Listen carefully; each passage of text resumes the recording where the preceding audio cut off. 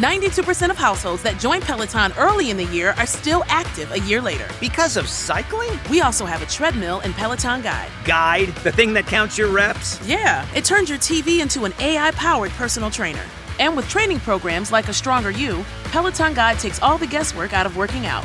92% stick with it. So can you. Try Peloton Tread, Guide, or Bikes risk-free with a 30-day home trial. New members only. Not available in remote locations. See additional terms at onepeloton.ca/home-trial. Leftovers or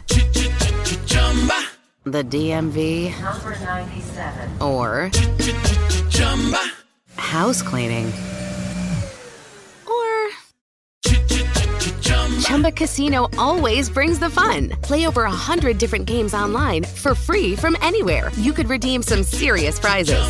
ChumbaCasino.com. Live the Chumba life. No purchase necessary. Void where prohibited by law. 18+ terms and conditions apply. See website for details.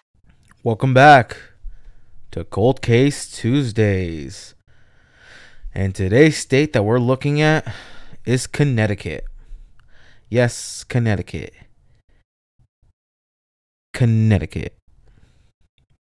But today, I delved into the history of Connecticut, and something caught my attention. The disappearance of Billy Smolinski, or just Billy. A 31-year-old man from Waterbury vanished without a trace on August 24th of 2004, and no one has seen or heard from him since then. I started my research by reading articles and news reports about Billy's disappearance. According to his family and friends, Billy was a happy and outgoing person. And there was nothing to suggest that he was troubled or had enemies. He was last seen at his mother's house in Waterbury, where he had gone to pick up some tools to do a job. Billy was a handyman and had many clients in the area. The police investigation into Billy's disappearance was thorough, but it led nowhere.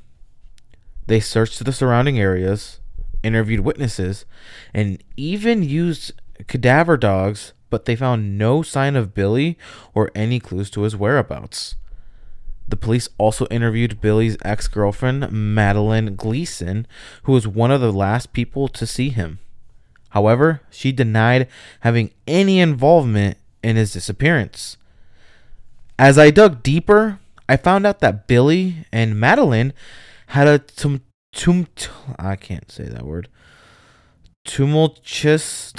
there we go, relationship, and they had broken up shortly before he disappeared. Billy's family believed that Madeline had something to do with the disappearance. That's how it always is. The first person you look at are the exes. But the police could not find any evidence to support their theory. Another interesting aspect of the case was the role of the media. The local newspapers and TV stations covered the case extensively, and the family even hired a private investigator to help with the search.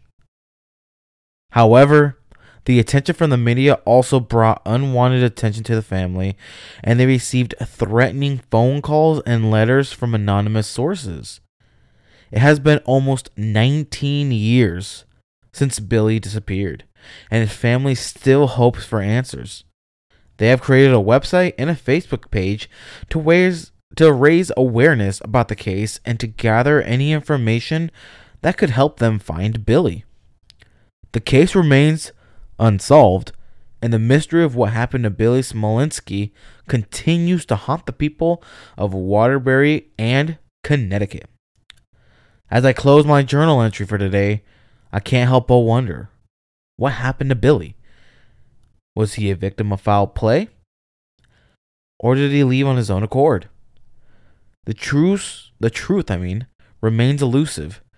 In the case of Billy Smolinski, is a reminder that some mysteries are never solved.